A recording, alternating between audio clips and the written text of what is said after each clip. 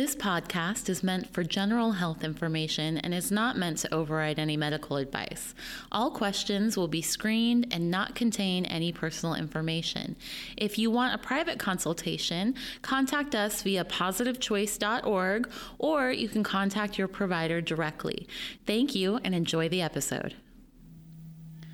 Hello and welcome to the Positive Choice Wellness Podcast. My name is Annalise. I'm an exercise physiologist and nutritionist. And my name's Melanie. I'm also an exercise physiologist and nutritionist. And today we are going to dive into, I think, a subject that both Melanie and I are pretty passionate about, which is how dieting can actually increase our risk of obesity and weight gain. I'm very passionate about this topic. Because, I've experienced it. Mm-hmm. Many of our patients have experienced it. Is this kind of like up and down with our weight, preoccupation with restricting and going off restricting, and kind of never getting any peace. And this obsession with calorie counting, I find, is another one too. Just obsessing over a certain number you have to hit and just being stuck on that. Mm-hmm. So what interests you about this, Melanie? Well, the physiology of it. So for me, a lot of it, I think, is, what our preconceived notions of dieting are, how they don't actually play out in the way we expect them to in the physiological aspect of things. So we expect if we eat so little, we're just going to lose a ton of weight. But the reality is, you may not. You may actually be shooting yourself in the foot. Physiologically speaking, your body doesn't necessarily know that you're trying to lose weight. Your body thinks you're starving and there's a famine and there's no food. So it's kind of interesting to see how we have these safety mechanisms in place to fight that, but also frustrating because we're now fighting our own natural body and how we are naturally and what naturally occurs. Yes, and the mental aspects too. Mm-hmm. I always kind of phrase it when I am, talking to my patients or my classes, is that it's really about what are we looking at? Are we looking at the short game of weight loss, which I feel like most of what we hear, most of the advice is all about pulling the weight off as quickly as possible. Yeah, instant gratification. Exactly. But there's what I like to deal with, which is the long game. How do we change our weight, maintain that, and drop the struggle? Because I think that that's the ultimate goal. Yeah. I always tell people, and I'm sure everyone's heard this, it's the journey, not a race. Like, you don't need to get there as fast as possible. It's about developing the skills that keep it off rather than just getting the weight off. And finding happiness and contentment in that. Yeah. Because I've definitely met people who haven't been happy. No, we can all pull the weight off, get to a certain weight, but how long can you stay there is really the key. Mm-hmm. Exactly. And being what we do for a living here at Positive Choice, definitely see a lot of that firsthand. So that is probably another reason why I'm passionate about this topic, because I'm always seeing people kind of dealing with this exact thing. The frustration of the weight loss, the unhappiness, the misinformation really that's out there about what you need to do, and then how that all pieces together, with each person individually and how it's affecting them. And the mental aspect is so big on that too. So fascinating stuff. So let's start with the physiology side of it. Okay. That's where we are experts in this. Yes. Let's start there. Yes. So when I am going on my first diet, okay, so for some of us that was very young, maybe for some of us we're a little bit older, but try and think back. You're starting on your first diet, and it's all about restricting something. Yes. Whether it's calories or it's, a certain macronutrients like carbs or fats, whatever it is, you're restricting something. And then what's happening inside? Your body's not happy. Short answer, your body's like, well, what are you doing? Well, physiologically speaking, basically, if we put ourselves in a calorie deficit, what I always like to remind my patients of when I teach this topic is that your body, while the whole world is futuristic, your body is prehistoric. Your body doesn't know you're deliberately trying to lose weight. It doesn't know. All it knows is feast or famine. And if you are losing weight or trying to lose weight by eating less calories or restricting something or doing something like that, it's automatically going to go into famine mode, and we have to defend ourselves and protect ourselves from this weight loss that's now happening. So the next part of that, of course, is your body's going to do everything it can to stop you. And just a quick side note on that. When Melanie says famine mode, or otherwise I think more commonly known as starvation mode, yes. It does not mean that your body will start holding on to fat. No. That's not what happens. Here's what happens. Our body is also a perfect mathematical equation in terms of our energy stores. Mm-hmm. So your fat, in a very fundamental way, is just stored excess calories. Mm-hmm. Okay. And that is there in case there's famine. Yeah. Right? That's a scary time, because historically speaking, there was a lot of famine back in the olden times before we all existed. Right. So if you came across like a giant feast, you wanted to eat a lot so that you could store up those extra calories for when food was scarce. Exactly. It was kind of this process of plump up, skinny out, because it was safety. And your body was doing that to protect you in the times when there wasn't enough food. So with that prehistoric body concept in mind here, that's what we're now dealing with in the 21st century, where we are trying to lose weight for our own health because, of course, our body's really good at storing extra calories as energy, famine, so gotta store it. And now we're trying to fight a biological mechanism of protection. But it's not because we're forced to, it's because we're choosing to do so. You have food at your disposal. You're just making the conscious effort not to eat it, versus historically, if there was a famine, you didn't have the option, you just didn't eat. So there's a little bit of a control thing going on now. That brings in the mental part we'll talk about later, I'm sure. But physiologically now, what's going to start happening is your body is going to try to slow the process down. So you're going to lose fat. You'll lose fat if you're not eating a lot of food, but you're going to lose muscle. And that's the part I'm really interested in, is that part of the puzzle, which is you're losing muscle on top of the body fat you're losing too. So when you step on the scale and see these dramatic losses, it's not all fat. Right. And that muscle is what fuels our metabolism. Mm-hmm. So going back to the first time we start restricting, we have, X amount of muscle that is there from our genetics, from, our activity, whatever we're doing. And that's the fire that is fueling your metabolism. Mm-hmm. So now you're in a restrictive mode. Okay. And during a restrictive mode, you're taking in less calories than you're using, which means your body has to make up that deficit. Mm-hmm. And at first, it's going to make up that deficit from the fat, right? That's what it's there for. It's going to break down those fat cells, use those extra calories. But because this deficit is going on a while, now that muscle mass is becoming a threat to your body maintaining its energy balance. Exactly. Because it's costing a lot.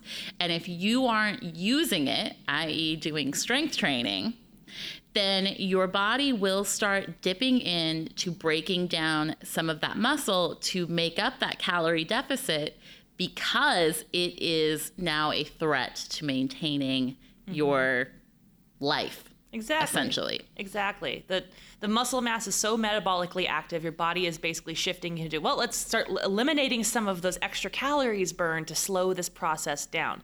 And it's no fault of our own. We don't have control over this. This is how we are as human beings. But I love to share the simple solution. The easiest solution to this is strength training. Really, there is a solution. You just got to do it.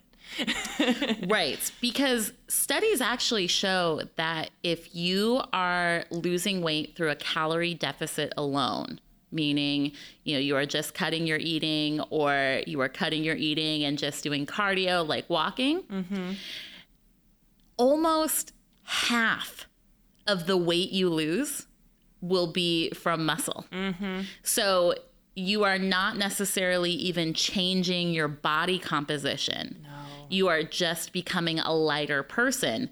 But here's the key. And here's why dieting leads to weight gain in the long run.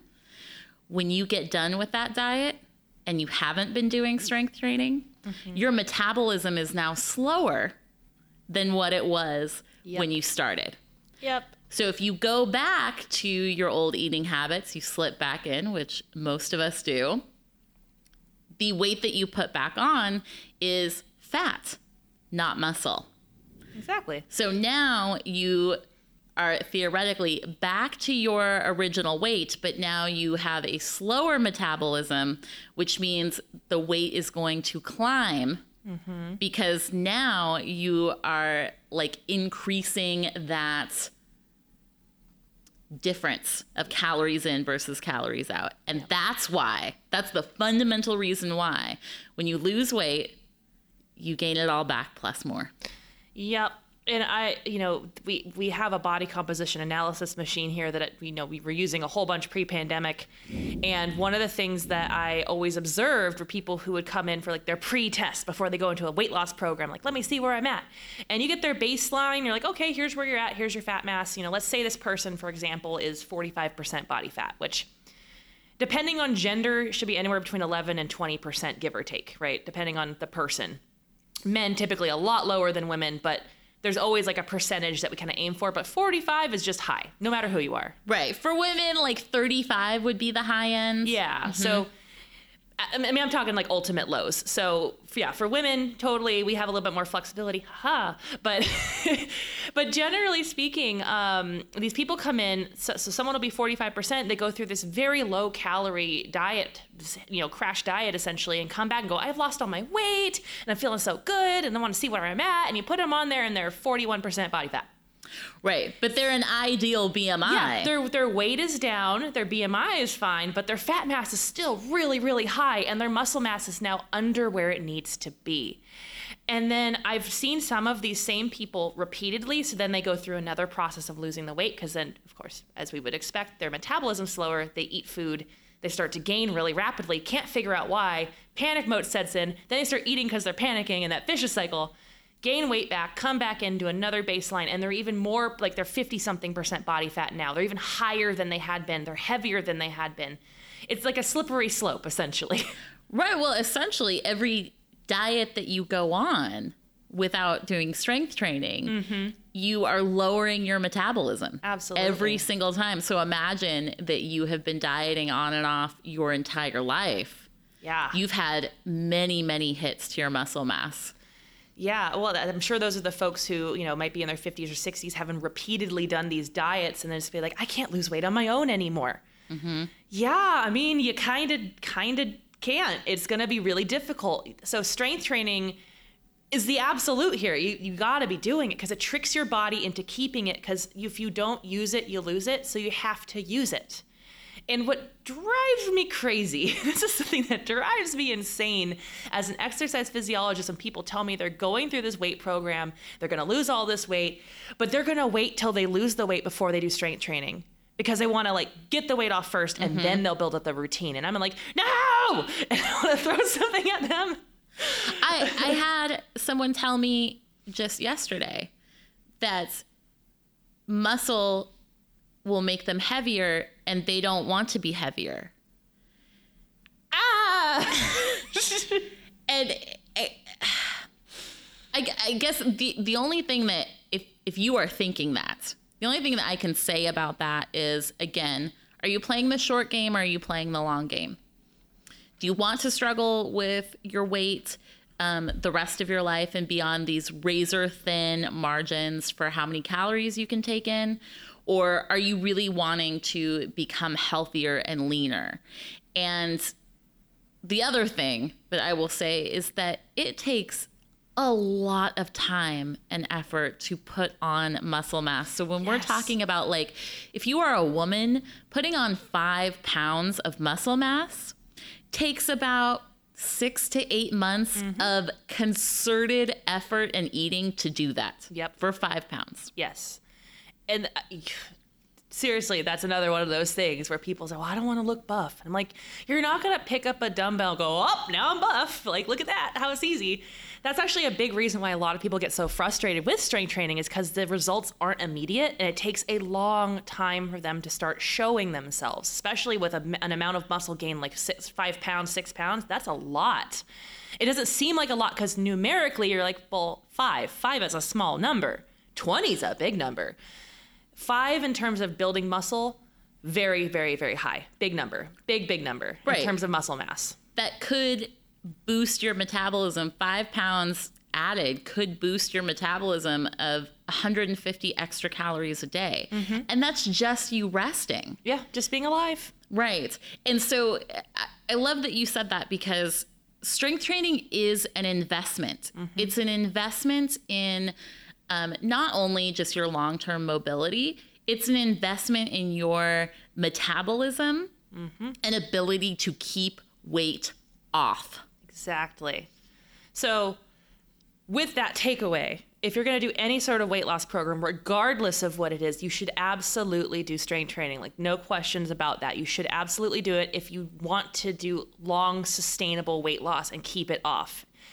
That is a big part of it. Obviously, the dieting mentality needs to go too, but we're going to get to that. Yeah, we're going to get to that. So let's then shift gears, because I feel like at this point, I think we've exhausted the topic of building muscle and strength. Yes, i.e. the take-home message is, if you want to lose weight, put a priority on doing strength training. Exactly. So then let's talk then about how eating less isn't always more. All right. Let's dig into this. I want to talk about that because I love this. Because we were chatting before we're recording this, and I was like, "Ooh, I'm excited to talk about what Annalise found." Okay, so what I wanted to share with you guys is a very famous study called the Minnesota Starvation Study, or Minnesota Semi-Starvation Study, and it's very famous because it really shows some of the mental repercussions of restriction. And this was done in 1944 through 1945. So this is from a long time ago. So this is not new information. No. But here's the deal. Because of the time period, of course, it was done all on men. And relatively young men, but it's worth looking at what came out. So it was a year-long study, which is That's a long time. And that's impressive because as people who have been in the field where there's a lot of research done, it's really hard to get people to stay and do the thing you want them to do. So this is impressive. Yes. In and of itself. Exactly. And basically what they wanted to look at is, with calorie restriction, what are some of the mental outcomes? What are some of the behavior outcomes of restriction? And they started off with the subjects, and they did a 12-week control period. And these are men, so they had them at around 3,200 calories a day. And that was generally to keep them at a stable weight. Mm-hmm. And that was for 12 weeks. So it was just, to control what's going on. Yeah. Then for 6 months, they cut the calories down to 1,560. Okay. So when I first read this study, this shocked me. Because that's what they consider starvation? Right. When in so much of our diet culture, so much advice, it's like, eat 12 to 1,500 calories a day. Mm-hmm. Okay. Well, don't go below 12 because that's starvation mode. Right. Or eat as little as possible. Whatever it is, I think for a lot of people that I have run into, and I guess my own self, 1,600 calories seems like a heck of a lot of food. Yeah, it does. Okay. But in this study, let's keep in mind that starvation was deemed at about 1,600 calories for these men for 6 months. Okay. Then they had a restricted rehabilitation period for about 12 weeks where they put them in different categories of amount of food. And then the final 8 weeks of the study, they had unrestricted eating, just eat whatever you want. And you want to know what they found, Melanie? What did they find? Okay, among the many conclusions of the study, they found that prolonged semi-starvation produces significant increases in depression, hysteria, and hypochondria. Interesting. Hypochondria. Yes. That's the one that caught me there. I also think, just as like a side note, the use of hysteria, like nobody uses that anymore. No, I did pick up on that. Like, yeah, I don't know about that one. Right? But I guess it was the 40s, so. Right, so it's very indicative of the time. But significant increases in depression, I thought, very, very interesting. They also found that the participants, and I'm sure that this will shock you and everybody else, exhibited a preoccupation with food. Shocking. Oh my gosh. And interestingly enough, not just during the starvation period, also during the rehabilitation period when they were allowed to eat whatever they wanted. Oh, so it kind of messed with their heads. And then they're stuck in that mode of, I gotta have food. Yes. So now we're seeing that just this 6 months of around 1,600 calories a day produced depression, preoccupation with food. They also found that sexual interest was drastically reduced, and the volunteers showed signs of social withdrawal and isolation. They also reported a decline in concentration, comprehension, and judgment capabilities. Oh, that's so interesting. It's almost, because I think about when you're saying like they have all these mental health things that are kind of coming up as a result of this, and especially the preoccupation with food, which leads me to think back to that whole prehistoric body thing we talked about earlier, where you were in a famine. Now your body's ready. It knows, famine time. Let's get some food because you're starving. Makes sense. Well, and it also kind of shows that our mind doesn't necessarily let go of things. So once you we all know that. We all hold grudges. Come on. Right? When we're still thinking about that bully from when we were 6 years or old. That jerk on the road who cuts you off while you're driving here and you're still mad about them. You're never going to see him again. Right. So you put your body through a little famine period and your brain remembers. Yes. And so I thought that this was fascinating, but also when we take it into what I have experienced, what we see with our patients, what you, the listeners, have maybe experienced for yourself, that cycle of deprivation, overeating, deprivation, overeating. Yeah, that's interesting you bring that up, because that's very true, because this is what you commonly hear, right? Starvation mode. So if you eat under a certain amount of calories, your body will start holding on to stuff and you'll start, not losing weight. But the reality of it is you'll probably lose weight. I mean, if you don't eat enough food, you're going to start losing weight. That's just a natural process. It's the other days that you binge on things because you've been starving this whole time. So, because we think starvation mode, no, your body just holds on to fat. No, it's because 2 days after you've been starving yourself, you go eat an entire pizza. That's what's happening. You just don't talk about that part. You just say, oh, no, it's my body. No, it's you because you were starving yourself. Right. And we're keeping our focus on the days that we are feeling deprived. And so the perception becomes, I have been denying myself. Yeah. Well, yeah, you have. But then, your cheat day or cheat meal was so many calories that it bumped up your average. Yeah, I think we talked about this a while ago with one of our research shares for a meeting we did, but I think we determined it was like anywhere from like 3-ish to 4 days max you can survive on like super low amount of calories, and after about 4 days you kind of go off the rails. It's just consistently seen in the research of like, okay, I white knuckled it 3 days in, day 4 up, time to go to get myself some ice cream and some fries and whatever, because you have starvation brain. And I thought that was really interesting, because that's really what you see is this starve binge cycle that's very repetitious in a lot of people. And you're not alone. If you've done this, You and like everyone else in this world probably have done this before because it's just a natural process of staying alive. Right. And then we go into some of the psychological ramifications. So if you're dealing with loss of judgment, loss of concentration, depression, one thing that a lot of people do to feel better, eat. Eating carbs raises your serotonin levels, raises your dopamine levels. Yeah. It makes us feel good and safe. And so if your dieting is causing you mental distress on a physiological level, we haven't even gotten to like what we tell ourselves about this and how that affects it. Yeah. Then you are now just in almost an overwhelming cycle destined to have you overeat. Yeah. You know, because just coming back to it, less is not always more. Like we don't need to eat so little that we can barely function just to lose weight.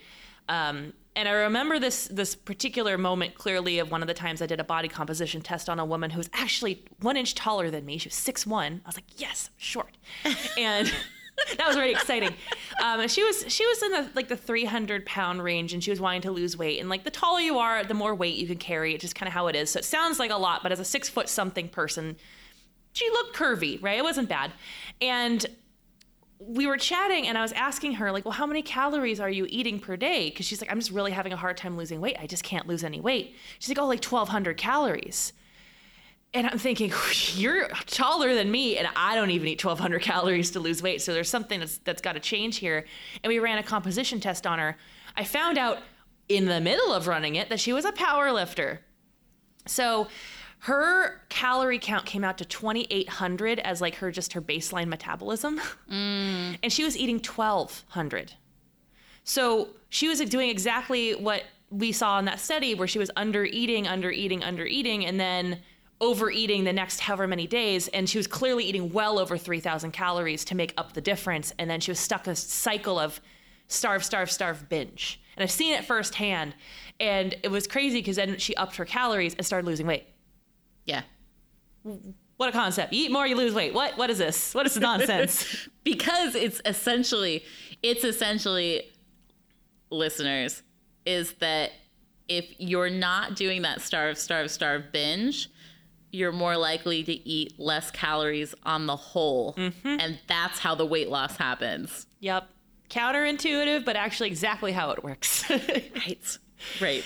But let's get into like the psychological part of that, because physiologically, I think at this point now we've talked about it enough. We have a full grasp. Like physiologically, if you eat too little, you're going to have these mechanisms that crop up to protect you. Yes. So what's happening upstairs in the old noggin? Oh, so much. And this is truly one of my favorite topics to talk about, which is how deprivation drives us to want to eat. And it has to do, so there's everything that we talked about, and then there's everything that we tell ourselves about what's happening. Okay. So on a very fundamental level, and this comes from another example that just happened recently of like, I'm on my eating plan, not me, someone. They're on their eating plan, and over the weekend they had pizza and ice cream. And in a healthy perspective, what you should tell yourself about that is, well, yeah, I had pizza and ice cream. I'm alive. This is my life. It's just a part of What I do. Enjoying life. Yeah. It's no big deal in the big scheme of things. I ate some pizza. I had some ice cream. Certainly not going to harm me. Okay. But what I hear a lot of is, oh, I cheated and now I feel so guilty. And how am I ever going to get this weight off? And see, I'm not good enough, and I lack willpower. So now you have started this like mental beating up of yourself. Yep. Over something that was completely harmless. But now I have created an inner world that is making me uncomfortable. Aha. I think that's very interesting you bring that up. And we have a class that we teach within Healthy Balance on like cheating. There's like a little like section on cheating, and I always come into it like cheating is such a dirty word. I hate that word. Hate that word so bad. And it's not the act of, it's the word itself and the connotation behind it. Mm-hmm. You made a choice. At the end of the day, it's always choices that we make in terms of what we put in our bodies. No one's holding you down and force feeding you stuff. That would be cheating, I guess, because you don't have control over it, I guess. I don't know. But when we allow ourselves to enjoy something versus when we have something and we tell ourselves, no, that was bad, there's two different things happening there. If you eat something and say, oh, I'm so bad, I shouldn't have done that, I screwed up, as Annalise was kind of mentioning, you're telling yourself a story. And that story is probably not true, but you're going to repeat it enough that you're going to start believing it, and that's your story. Whereas if you eat those things and you go, you know what, I had it, it was fine, and I enjoyed every second of it, and I'm going to be really good tomorrow, and it's no big deal because like it's over, it's in the past, and I love that pizza and ice cream, I'm happy. Tomorrow I'm going to go for a nice hike and go eat some salad somewhere. You're going to have so much more success because you're content with that decision you made versus when you tell yourself it's a bad choice, you're going to have all this disrupts psychologically where you're going to start coping with the fact that you feel bad about a decision you made. And there's this whole other spiel of things that can start happening there. Eating to feel better because you're sad, the obsession with food, that's another part of it. A lot of stuff going on. Well, and also the underlying messages that come with this. Mm-hmm. So the second I tell myself that eating pizza is bad and eating salad is good, we all have a desire as human beings to feel good. Mm-hmm. We want to feel as if we are doing the right thing, we are being good, we are living up to what we consider to be good. So the second you start putting labels on, I ate pizza and it was bad and now I'm bad. Yep. Okay. Now I've sent two very clear messages. And the first one is that I'm bad. Just not true. Yeah. You're not being bad for eating a piece of cake or whatever. That cake didn't hurt anybody, so it's all good. The second message is that if my intention is to be good and I've already been bad, then tomorrow or Monday, I've got to get back to being good. And therefore, I have this moment in time where I can continue to be bad because I know when I'm going to go back to being good. Mm-hmm. So that allows a kind of permission to binge, to overeat, and the underlying message is still going on, I'm bad, while you're doing this. So you're getting some kind of payoff, but then you are also getting that like negative undercurrent of belief system. Yep. And the third part of this is the fact that you just lied to yourself. Yeah. So the idea that you will never have pizza again because the intention is to be good. Well, I guess you could never have pizza again, but you probably will. Yeah. So basically you told yourself this story so you could eat an entire pizza on the premise that you're going to be good from here on out. At the end of the day, we have a rational brain. We have to rationalize every behavior we do, and that was your rationale. Right. So, and then I guess you could never eat pizza again, but who really wants to live that life? So if I was told you could never eat pizza again, I would be very sad. Yeah.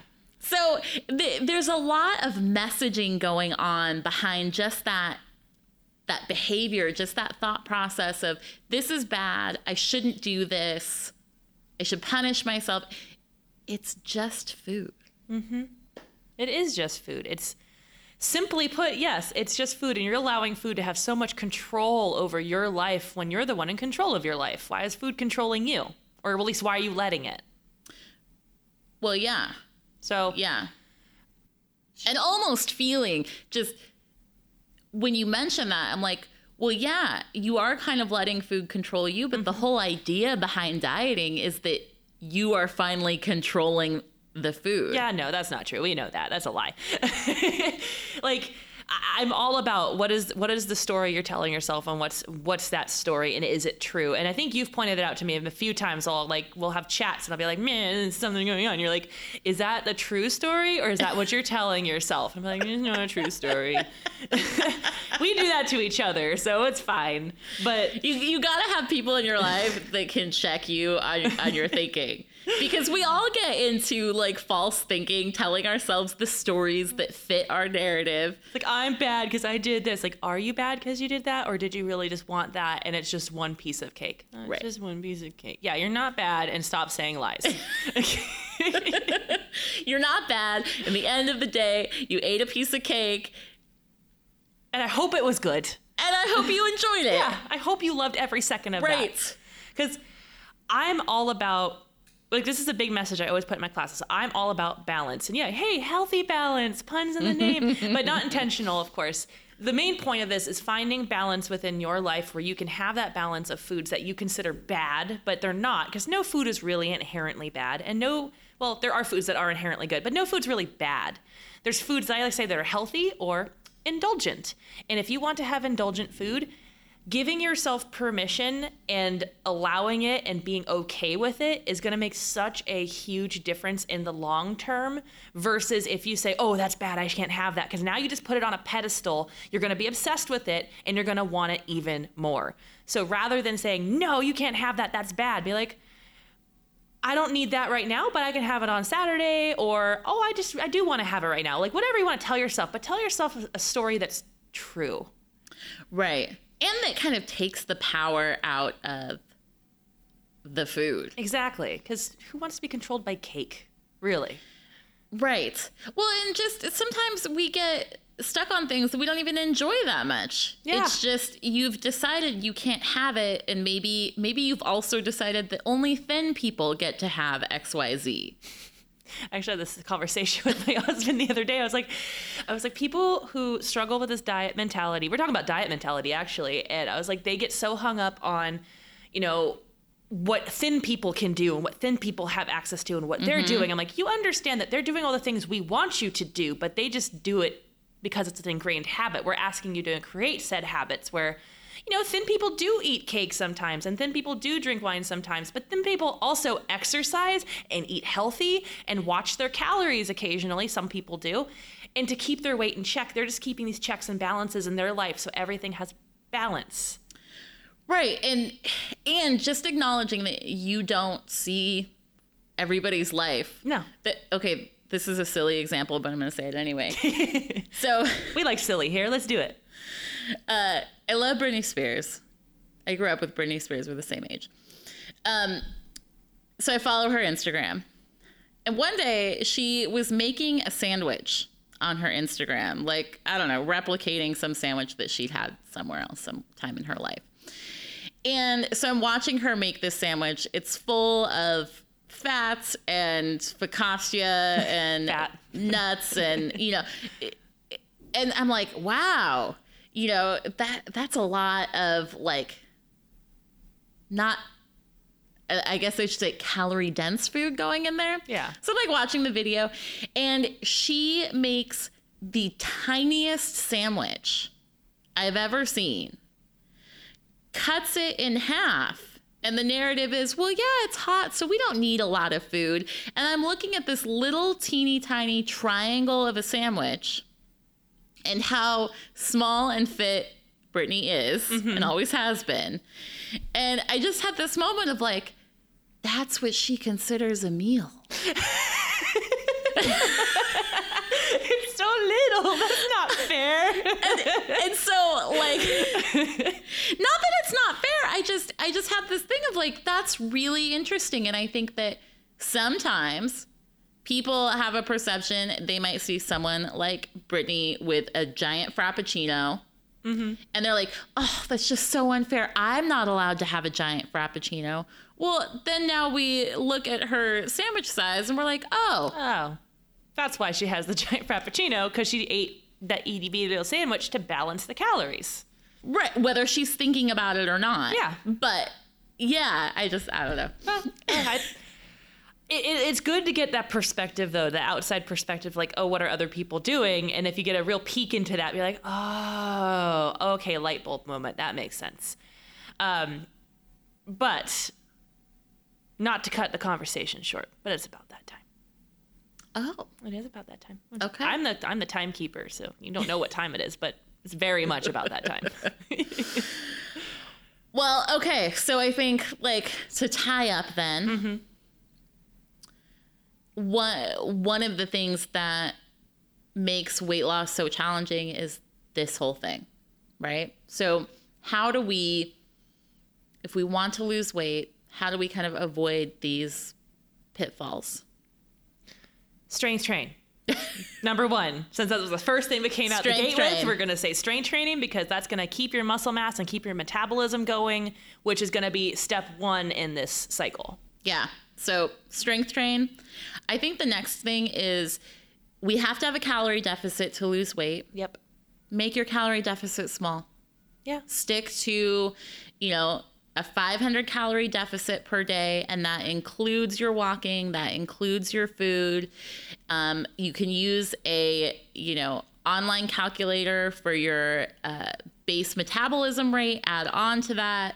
If you're having trouble beyond that, get some professional counseling on that. Yeah, you can meet with a dietitian. They can figure out your calories as well if you want to go that route. You can do the Seika test here. You can have a consult with one of us. We are happy to help you figure that out. But make it small, because we know when you make it too big, yeah, you can probably stick to it, but you are priming yourself for overeating later. Yeah, just because it works in the short term doesn't mean it's effective in the long term. That's right. And then lastly, watch the story that you're telling yourself. What are you telling yourself about food, about what you are allowed, about your self-worth and your weight? And be kind. Yeah.